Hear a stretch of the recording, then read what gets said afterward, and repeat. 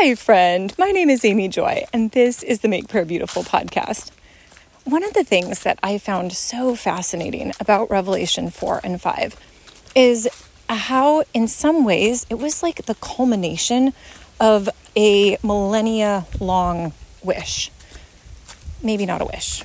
I'll let you decide if it's a wish or not. So, back at the time of Moses, when he was at Mount Sinai, God said to him, "Come up here." But then he said, the rest of the Israelites need to not come near this mountain or even touch it, or they're going to die, because my holiness is so great. And so Moses went up and was there for 40 days in the presence of the Lord. And the people were not holy and righteous, sadly, and produced the golden calf and various bad things. But this picture of Moses being allowed to come up to the presence of the Lord and be with him, whereas nobody else was allowed to go up.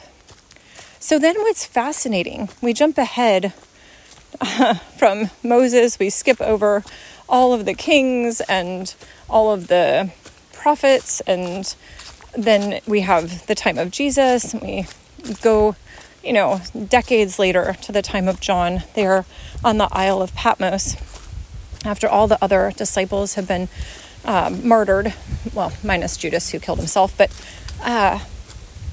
what happens is that the invitation to John is, come up here. And so John too now gets to go and ascend and be in the presence of God. But in this case, it's amazing, you guys. This is so beautiful. Instead of the death sentence for people who would look, instead, John writes about it in great detail. He writes about the sounds and the colors. He writes about what he sees, the prophetic visions that he's given, what he hears. And this is just available for us in Revelation 4 and 5.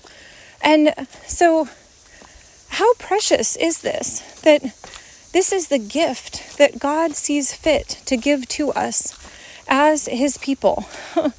That whereas the ancient Israelites were not allowed to even touch the mountain under capital sentence, that we have this amazing description.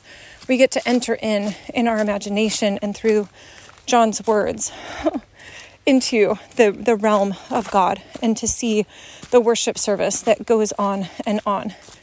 And so, Lord Jesus, thank you for how beautiful you are. That these things that were hidden for millennia, they're revealed to us.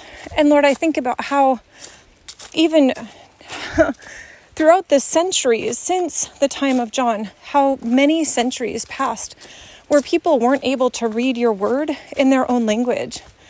And even today, Lord God, how few languages overall have your scripture in their heart language. But for us, Lord, we have your word. We get to look in and see what is happening in heaven. And so, Lord Jesus, we give you praise for the wealth that you have given us. And we're so grateful. Thank you, Lord. In your precious name, Jesus. Amen. And if you want to know more about our book, all about Revelation 4 and 5, it's so beautiful. You can check the show notes. Thank you so much.